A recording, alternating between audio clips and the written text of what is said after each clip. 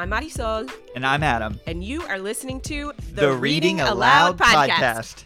A podcast where the creative, emotional, and hilarious aspects of relationship communication is explored in real time by a real couple. That's us. In Season 2, we bring you along on our tour to keep the conversation going. Okay. Here we go.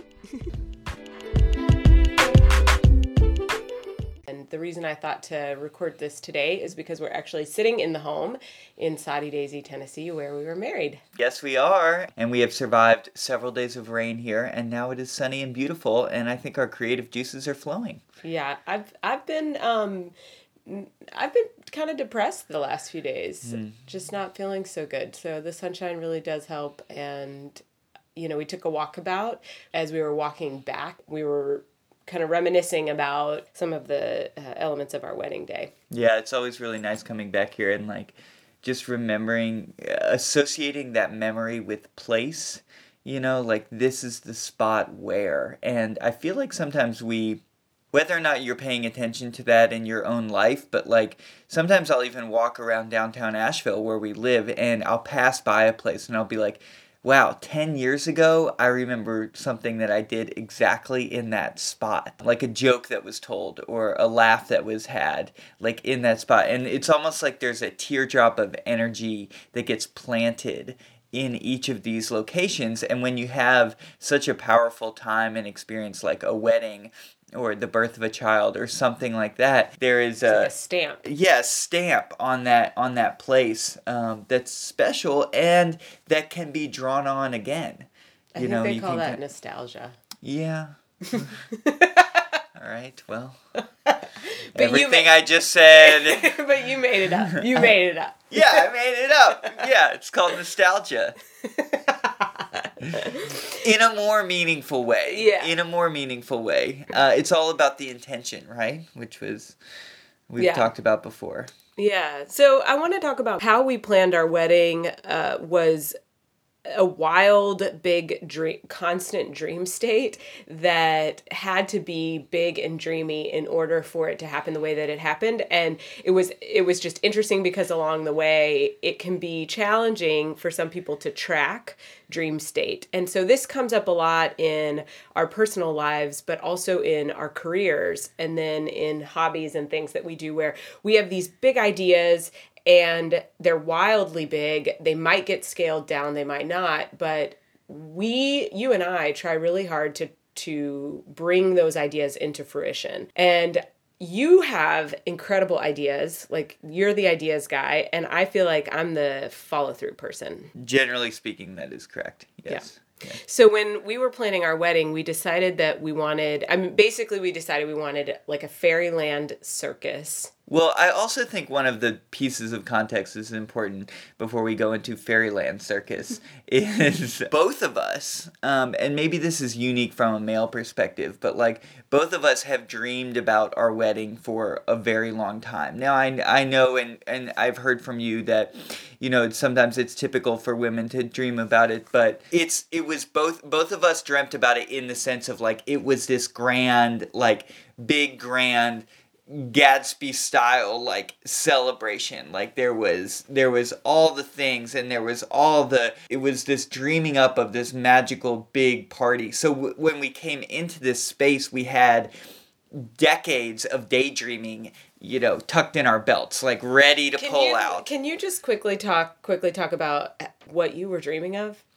Just a big party, but also like a big celebration, you know, like I've always been somebody who wants to pull people together and I'm a great daydreamer. I love to just like, you know, vision, like here's a quick example. I remember I'm from Kentucky and we live on a little piece of land. It's about 25 acres and there's a field that stretches down. I have distinct memories of standing up on where our house is, up on kind of this small little hill, looking down on the field and visualizing a huge party for my wedding there. Like everybody out in this field, like big tents and bands and this and like just visualizing this celebration that was I had no idea around. that you wanted to have your wedding on your land in Kentucky. No.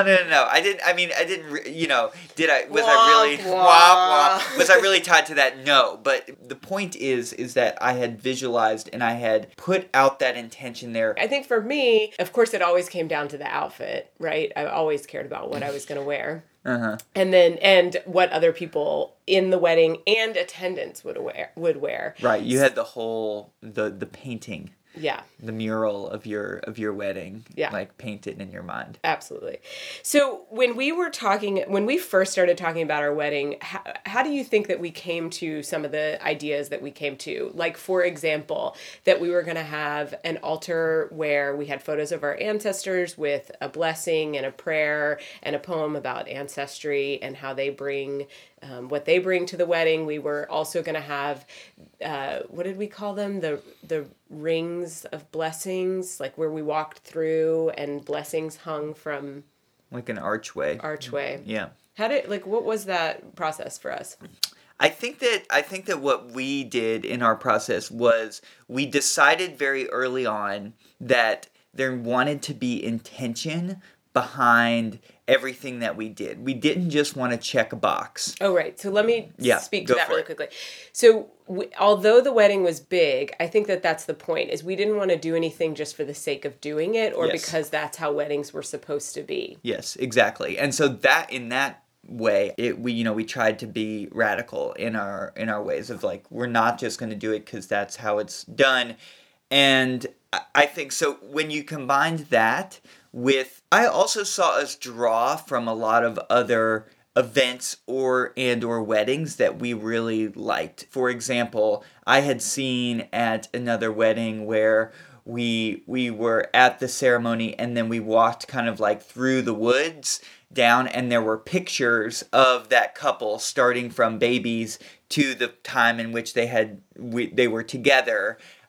As you know, kind of you journeyed through the woods with them. Okay, so part of what I'm hearing is once you put something out into the world, like you did when you were a kid, or like I did when I was a kid, or whatever, or even when we met, once we started talking about wedding, you begin to collect information that starts to power whatever it is that you want to accomplish. Here's a quirky example. You know how if you drive a red Honda Civic, and you've never driven a red Honda Civic, you buy a red Honda Civic and you drive one, you start to notice all of the red Honda Civics out on the road. You're like, oh, look, there's my car. Oh, there's my car. Where you never noticed them before. And so I think that for me, that's a quirky example of like when you put something out there, when your intention is to do this, then all of a sudden those things start to come to you because they're in your consciousness and you start to receive those messages and information. Mm-hmm. I think that you could look at that two ways. You could look at it as energetically speaking, you start to call stuff in, which I think is the like real premise. And then you could also think about your mind becomes attuned to that. But in either way, it becomes part of your consciousness. Yeah. Great. So we started to put together all of these crazy ideas. And one of the challenges that we ran up against was that big window between visioning and bringing it into action. And I think for me, that is an area that really stresses me out. It's like, okay, we can sit around and vision all day long, but to actually do it, to me, there's a huge gap between thinking about something and beginning to do it. And I think you're actually really good at it. It's kind of like chop wood, carry water, like just do it. Just start to do it. If the first thing is pick up the phone and make a call, just start to do it because I don't always know how to get something done. I can think about it all day long. Yeah. I think one thing that's really key because this is a struggle. I struggle with this in my line of work, and I think there's multiple ways, not just wedding planning, although it's a great example. So one of the ways in which I've found helps translate a dream into reality is not to be tied to the outcome of the dream. So the dreaming phase literally just points you in a direction. You're like, this is where I'm walking. And as you're walking towards it, things are going to change, but you have presented yourself a path. And so if you're trying to determine the realistic nature of the dream before you ever start walking, your dream's going to end up not nearly as far down the path as it potentially could be. You stunt yourself. Yourself. With expectations. Or with like, we need a reality check on this. But you also, one that is a dreamer, can't also imagine that dream, exactly the way that they dream it, will be realized. So if you get stuck on that, then you're going to get stuck on the reality check side, and you're never going to be able to accomplish it, and it'll be too big, and you won't actually get it done. And so there's a balance there but what I find is that dreaming is so important, because then you start walking. And as you start walking towards that dream, yes, reality comes in, but you're able to make those decisions based on your dream, not based on something that you're trying to control and construct along the way. Okay, so one of the ways that we decided on our dream is that we created a mission statement. Yeah, that was really important for me, or for us, I should say, was like creating that foundation, creating something that we could always return back to, and that we could always just touch in on when there was decision points. So a mission statement for me, same. It's like the point of it is that a wedding is a wild thing. It's an amazing thing, and you and I both had our own desires that we were bringing to it. So essentially, we came to an understanding about what we both wanted in the mission statement. Mm-hmm. And then from that place, anything that didn't fit into the mission was essentially, it was just out. There was no question about it. So it was a way to keep it contained, which I think is an interesting process for people who are highly creative, which you and I are, and big dreamers, and almost prefer dreaming to actually making shit happen sometimes, because it's so much more fun. And so we kept it within that. So everything would get vetted against the mission statement. And that really helped me have boundaries around things and a container around it, so that we could, not include things that didn't edit podcast here. Edit podcast here. Okay, so I want to talk about also the fact that we had a lot of faith that things would work out. So there were things that really didn't seem realistic, because they included so many other factors, like in order for thing A to work, thing B had to work, thing C had to work, and all of this stuff had to happen together in order to work. I'm trying to think of a good example, like... So here's an example. One of the things that we envisioned was this kind of mini garden party before the wedding. And that people would be, there was all kinds of activities that we wanted people to be engaged in before the wedding, as writing these blessings to us, as looking at different stations, and then as well we had imagined blowing around and passing out programs and blowing bubbles and pouring lemonade and all that kind of stuff. So that was one thing that we dreamed. And a lot of folks, they were like, "That's just like it's a stretch." It wasn't. So first of all, it meant that the people who attended had to get the concept of garden party they couldn't just rush to their seats and sit down. They had to take advantage of everything that was available to them. Mm-hmm. That part was pretty easy. I think the part that started to feel like, if we ever mentioned it to anybody, the part that started to feel like, well, maybe you're right, maybe this isn't going to work, is like how people are going to interact with each other, and who are the fairies, and how do they know what they're going to do, and who's giving them instruction, and et cetera, et cetera. And so a lot of it was just from our experience with other events, is just believing that no matter how it turned out, it would just be great. Mm-hmm. So we had friends who we were like, you're going to wear this outfit and these wings, and you're going to get these bubbles, go.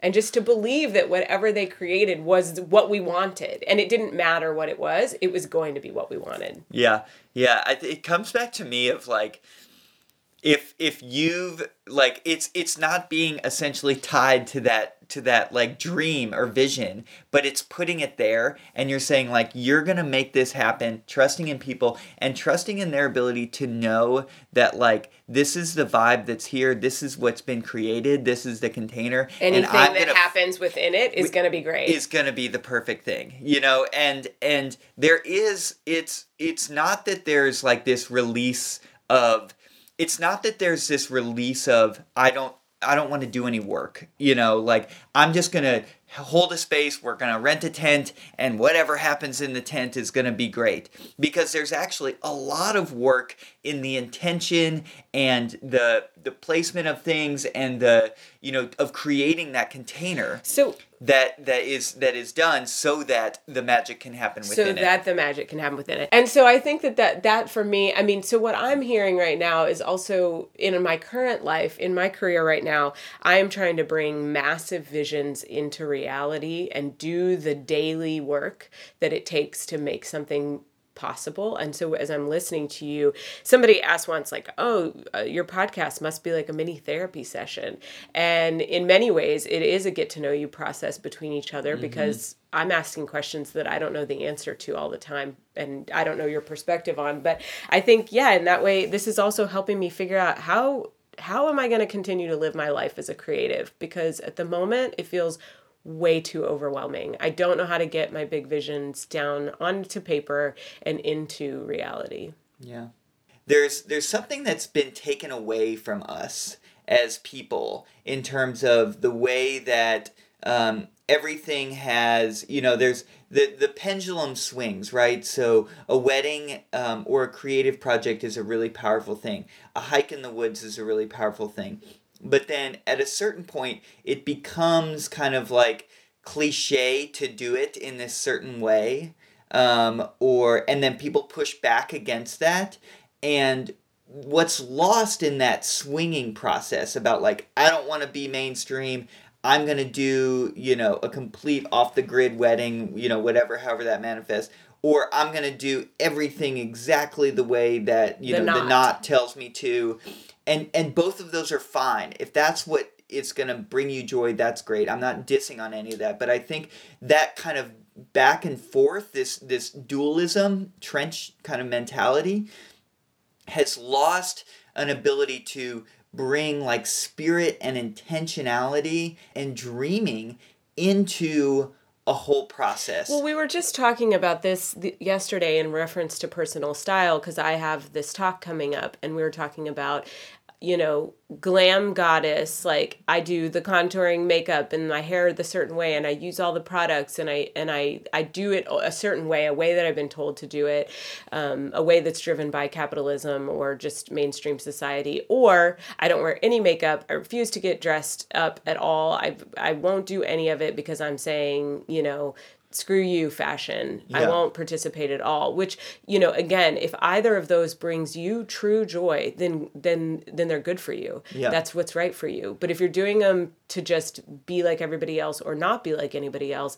then it's like, how much of that is actually personal to you? How much of it is a true, authentic representation? And is there space somewhere in the middle for you to just enjoy parts of life and society and culture that resonate with you and not others, but not have to be at extreme places? And I think that you're talking about the polarization that we're in right now, that we experience in society right now. It's all or nothing. It's black or white. It's yes or no. One of the key ways in which, or key things that you need to be tuned into yourself and your dreams and who you are and what you want to create in the world. Like if you're just manifesting for somebody else or to create something that is either completely for or completely against some other construct out there, I don't see that working out that well. Well, let's talk about what gets lost in that process, because and we can talk about what people gained in the process of, or at our wedding, what people enjoyed about it, is that it felt very personal, as in each person had a place there. Every guest felt like they had a home at the ceremony, that something felt resonant to them, like it was either the song that resonated with them or the landscape or the location or the food or something resonated with them. And it also felt very personal to us. So it's like this was a very Marisol and Adam wedding, even though she wore a dress that had white on it, and this happened, and there was like traditional aspects of it, and then there were non-traditional. It felt very specific to us, and so that became meaningful for people. It's something, I mean, people have said, you know, best wedding I've ever been to, or that was really great, or that was the most fun, or whatever, because it meant something to them. Right, because they were there for us. They were there to celebrate us, and then the space and what they walked into was completely us. Through a reflection of ourselves, built off this mission statement, built off our ability to dream and start walking down a path. And so they felt like they walked into our world, a space that we were creating, and that brought them joy. And there's so many risks in that. So the vulnerability. It's so vulnerable because, you know, for me, it's like I wanted it to have religious and spiritual elements to it, but I also understand that other people don't have religion and spirituality in their life, and it was really hard for me to do that in a way that felt authentic to us, and I just so wanted other people to be included, right? So it was this balancing act between what do I want and what's going to make people feel comfortable in this space so that they can actually relate to it, but having to make hard decisions around big topics that would essentially not make other people happy or not. And that was probably one of the first times where I felt like on a consistent basis, you and I had to continuously make decisions that were like, we can't think about other people. We can't do this for anybody else. This has just got to be done for us. Yeah, and that's so hard. And especially in a wedding when there's so much tied up in it. But even a wedding is a perfect place to build that muscle. A wedding is a perfect opportunity to build the muscle, to say, if there is one time when I am making decisions completely for myself, then this is the time. And I would just encourage everybody, if you're in the process of a wedding, or it's something that you dream about, to have that as a takeaway. And that means that decisions, dreams, missions, all that is tied up in it needs to be coming from a place of self-worth and where you are in a strong position. It's not for somebody else. Well, and then remembering that what happens when you finally make the bold decision to do things for yourself is that some people don't like it. And in our process of getting married, there were a lot of people who were disappointed. Yeah. You know, it didn't work for everybody. Yeah. And it really became clear to me that there was going to be loss in doing what was right for us. Because I can't think, like, I wouldn't be okay if we had done it any other way. I wouldn't look back on it with fondness. That would be a part of my life that I wished had gone a different way. And I can't imagine living that out in order to make somebody else happy. Yeah, and yet that's so scary. Right. It's so scary to imagine that you'd lose people by doing stuff for yourself. I mean, it's a bold way decision. Of living. It's a bold way of living. I'd love to talk to you more at some point. We're running out of time here, but I'd love to talk to you more at some point about how living for yourself, how do you do that and not seen as selfish? Oh, well, and we do have a few more minutes, so I'll just say, even by saying, it was an awesome wedding, or, I don't know, there's this, balance around self-centeredness meets selfishness, and humility and ego and all of this stuff, and it's can we celebrate ourselves and our successes without being seen as, egocentric or... That's so hard for me. I struggle with that a lot. To the point where you actually are a solid 6'3", and some days you look like you're 5'11" because you hunch. And I think that's and I've done the same. I've made myself really small because of not wanting to be too bold. How do you live boldly? How do you celebrate yourself? It's such an epidemic that we want to tear ourselves down and not shine. Yeah, it's difficult for me just because I was just raised in this world of helping, and giving, and always pushing others to lead and developing that, and it's so important. But like, I think in all that, I have ingrained myself in that so deeply that it's hard for me to care about myself or first. Stand in your own power. Stand in my own power. Yeah. It's really, I've been on a more than a year plus journey now on trying to do that more and more, and I've certainly made some gains, but yeah, it's going to be a lifetime of trying to discover that. But I know through this conversation that, the more that I am able to do that, which still pains me even to say, it's so amazing. I say that and I'm like, but humbly, do it humbly, and don't, pay attention to your ego and all this. But the more that I do that, the more I will be successful. Absolutely. And, for the people, the few people who somehow were disappointed at our wedding, there were a whole lot of other people who just relished in the love that was shared. I mean, it truly was a love fest for all who were included. Mm-hmm. Yeah. All right. Thanks, all right. y'all. Yeah. Thanks for listening. Thanks, y'all, for listening and participating. We always have a great time with you. And if you enjoy the podcast, please go online and rate, review, share this with your friends. This is the way that we build this community. Yeah. All right. Bye. Bye.